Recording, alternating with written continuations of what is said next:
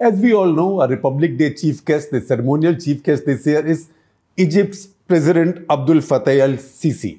He is a field marshal, the highest rank in Egyptian armed forces, but elected president more than once now. Although elections in Egypt are like 97%, 99%, 99% majority, 99.99 also percent majority for the guy who's winning. So he's the president of Egypt.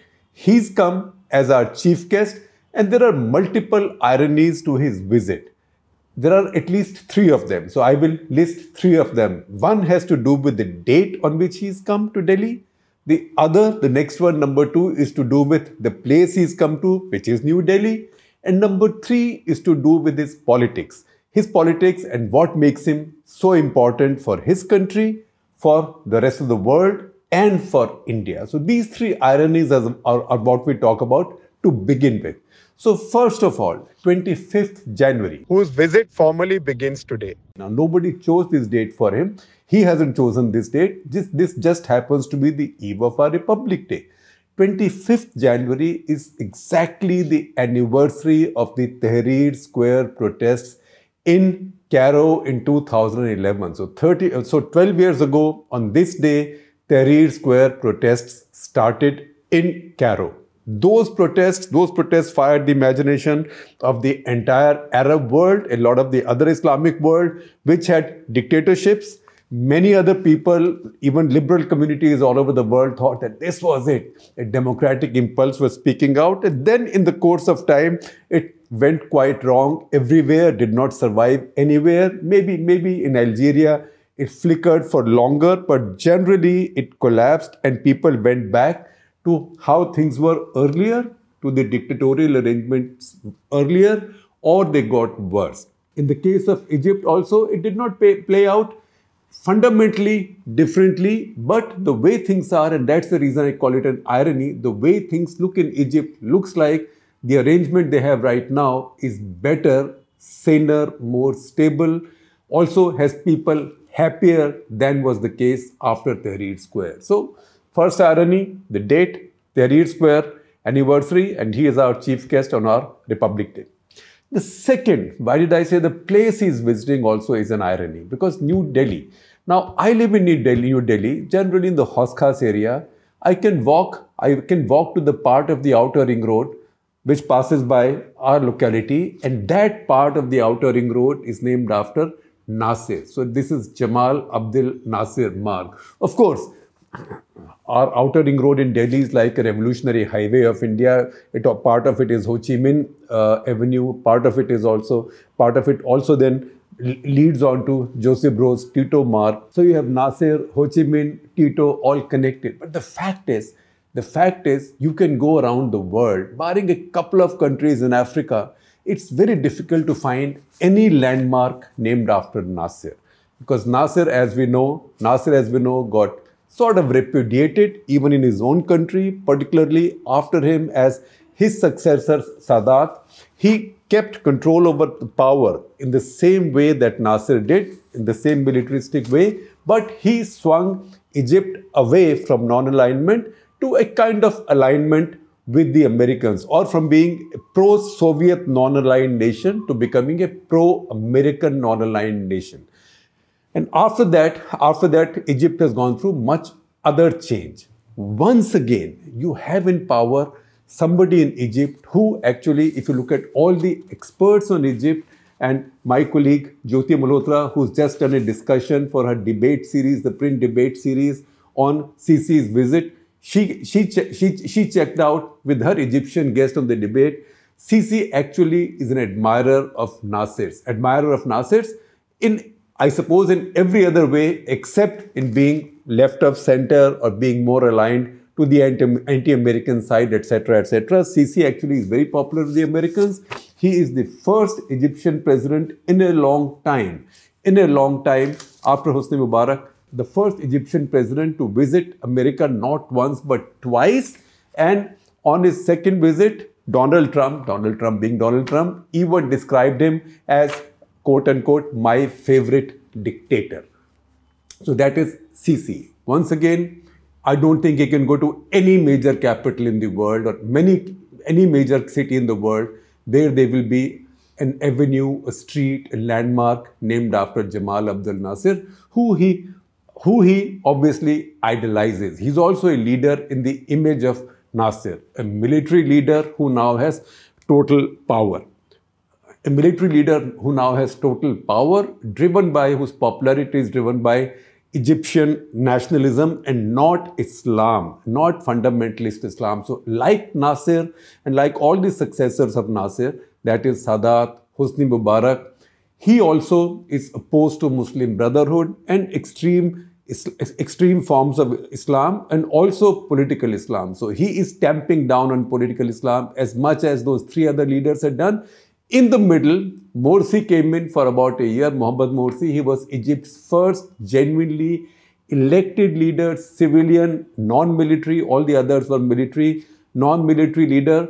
But that only lasted about a year. That was the government of Muslim Brotherhood, and all kinds of awful things happened after that. In fact, he was within the first year of his government when massive protests broke out. That was the kind of, if Tahrir Square was revolution, this was the kind of counter-revolution very quickly. So again, lots and lots of people came out, and what were they protesting most of all? They were protesting Islamization of the state. So ultimately, the military power is back in control in Egypt. Sisi represents it. So one of the basic methods these military rulers have used in Egypt is to put the political Islam back in the can and then seal that can. So Sisi has done precisely that. Now, third irony. I told you three ironies. I told you the date, Tahrir Square anniversary. I told you the place, New Delhi, which is a rare, big city in the world, probably the only capital, barring one odd country in Africa, a small country in Africa, which has a major landmark named after Nasser. And third is the reason why Sisi is so valued by international community and ultimately also by India.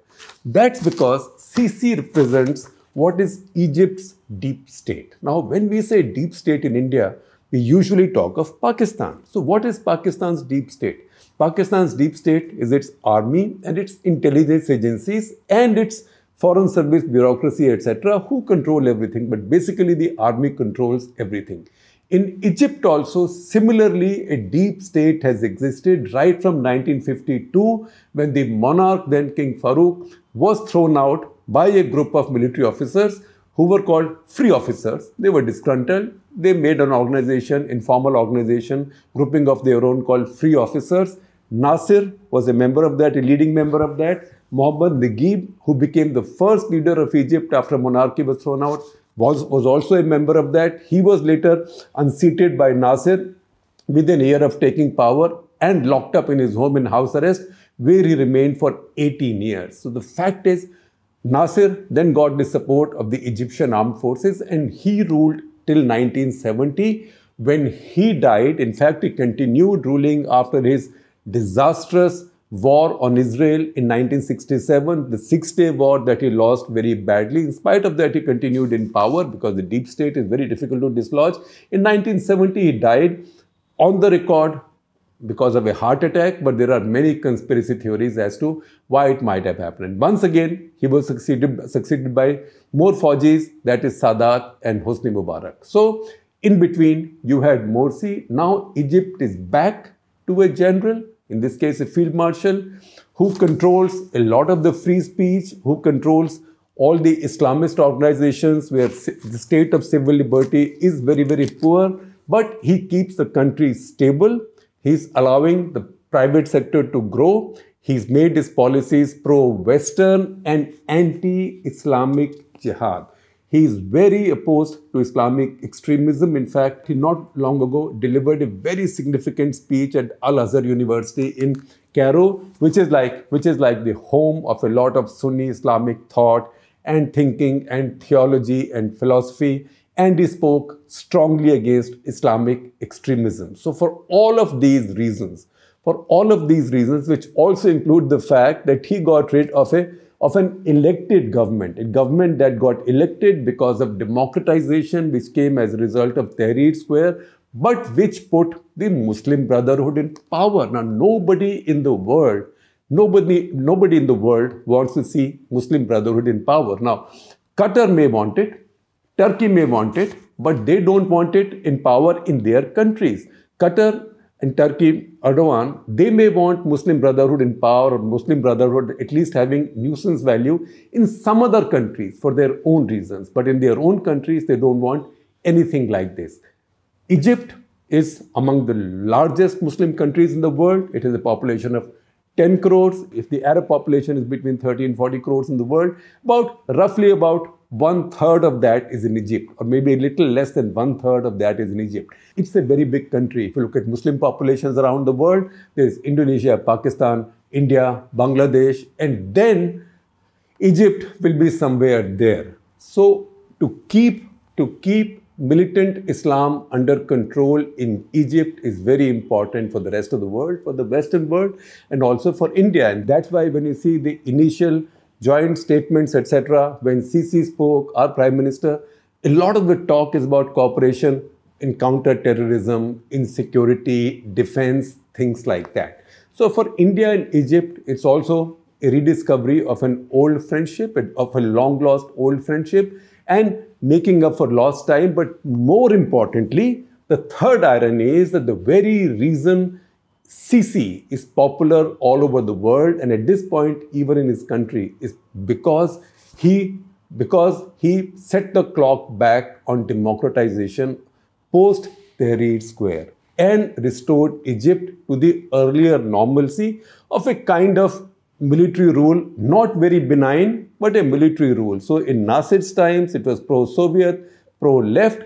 Post-Nasser, it's been pro-American, pro-West. And that's where Sisi has restored Egypt now, and everybody is relieved as a result of that. Now, what exactly is the Egyptian deep state? Egyptian deep state is not at all very different from the Pakistani deep state, with one exception. The Pakistani deep state, one, has a single enemy, that's India. Egyptian deep state does not have a single enemy. They had one in Israel, but that they got rid of once they signed the Camp David Accords, which Anwar Sadat signed, recognized Israel, became the first Arab nation to recognize Israel, was blackballed, criticized all over the Arab world, all over most of the Islamic world, or people saying that, look, you settled with Israel without resolving two of the most important issues. And those most important issues are the issue of Palestine and also the issue of Israeli occupation of Golan Heights of Syria, which they took in the 1967 Six-Day War. But Anwar Sadat went ahead and did that. So this is an army-led deep state which does not have a single threat or a single enemy. An enemy that it hates so much, it detests so much, that it will cut its nose to spite that enemy. So the Egyptian deep state, military deep state, does not have that. And the second big difference is that unlike the Pakistani armed forces, Egyptian armed forces have no adherence to political Islam. So they are devout Muslims in their personal lives, but they don't believe in using Islamism or political Islam or a kind of jihad mindset to achieve any objectives. If anything, just as the Pakistani deep state has used Islam to perpetuate its power and to perpetuate its own policies, and also to persuade the people of Pakistan to pay a huge price for those policies, in Egypt, the deep state has done exactly the opposite. Like the Pakistani deep state, Egyptian one also runs private businesses. They have a lot of private businesses, and obviously when the big bosses are doing businesses, those businesses do well. So there are many similarities, but there are key differences also. This Egyptian power group rose in 1952, as we told you. That's when King Farouk was in power. He was supported by Western powers, particularly Britain. He was sent into an exile after a coup, and Naguib took over. Muhammad Naguib, who was the senior-most of the most significant of this free officers group. And then within a year, Nasser got rid of him. And as we told you earlier, since then, these military leaders have run Egypt. There was only one exception in the middle, that is Mohammad Morsi, who became the first civilian leader elected who had never been in the armed forces. He lasted all of 1 year. After that, Sisi locked him up in jail, where he remained until 2019, when he died in the same jail. So this is not a state which has much space for civilian elected leaders. That is the third big difference between the Egyptian military establishment or the deep state and the Pakistani one. The Pakistani one, they are quite okay keeping the pretense of an elected government while they control power from behind the scenes. In Egypt, it's all upfront. Egyptian armed forces don't have to do any of this. In fact, Egyptian armed forces have even created a constitutional or statutory system whereby no other authority, no parliament, no judiciary, no nothing, nobody can exercise any oversight over them across most of the laws, So they are institutionally a power unto themselves. Now this war against Muslim Brotherhood, that started early. It started in Nasser's times, 1954. He was addressing a meeting in Alexandria, and that's when somebody linked to Muslim Brotherhood tried to assassinate him. After that, he carried out a big crackdown, locked up a lot of people, and many of them remained locked for a very, very long time. Now, Nasser was an interesting guy, also quite brilliant, very charismatic, a modernizing leader. In fact, the video of him speaking against hijab, etc., has gone viral a lot of the times in India as well. He tamped down, he destroyed, or at that point, nearly destroyed Muslim Brotherhood. And they did not find any leeway under him. Nasser also built his popularity not on Islam, not even so much on Egyptian nationalism as on Pan-Arabism. That's how he set up an entity called United Arab Republic. That is, when he got persuaded Syria to merge with Egypt, they became one country. Of course, nationalism always wins against pan-nationalism. So Syria broke away, it seceded in 1961. So that didn't last very much. He also joined hands with Nehru, Tito, and Nasser. They together were the trinity of the non-aligned movement. That's why I'm sometimes surprised that Nasser never came to India as the Republic Day chief guest, although Tito did that twice. Nasser never did that. We don't know why.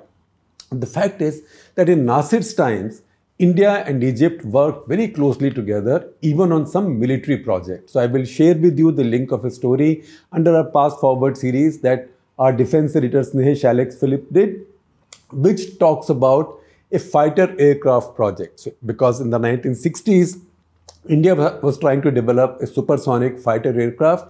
India had hired a bunch of German engineers who had fled from Germany after Germany was defeated in the Second World War. So Professor Kurt Tank, who was a chief designer of one of his design bureaus, he was appointed in India to head our own fighter project. That was the Maruth HF-24 project. That aircraft needed a powerful engine. It was built around a British engine, the Orpheus engine, which wasn't powerful enough.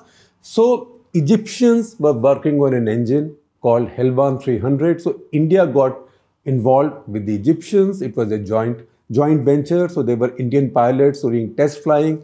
India was willing to give its very fine airframe and other technologies to the Egyptians. If Egyptians let India use that engine, and if somehow the engines and the new airframe could marry. That project broke down in 1967 with Nasser's defeat in the Six-Day War. So that's a story you must read. Now, at this point, Egypt is interested in many of the Indian military items, including probably the Tejas aircraft. That is, if HAL can produce enough of those aircraft, advanced light helicopter, light combat helicopter. Egypt itself has an advanced military industry now, mainly in joint ventures with the Americans. Egypt, for example, makes the M1A1 Abrams tank. That is something the Ukrainians have been searching for so desperately. Now, it's not as if Egypt can just sell those to India or transfer those technologies to India.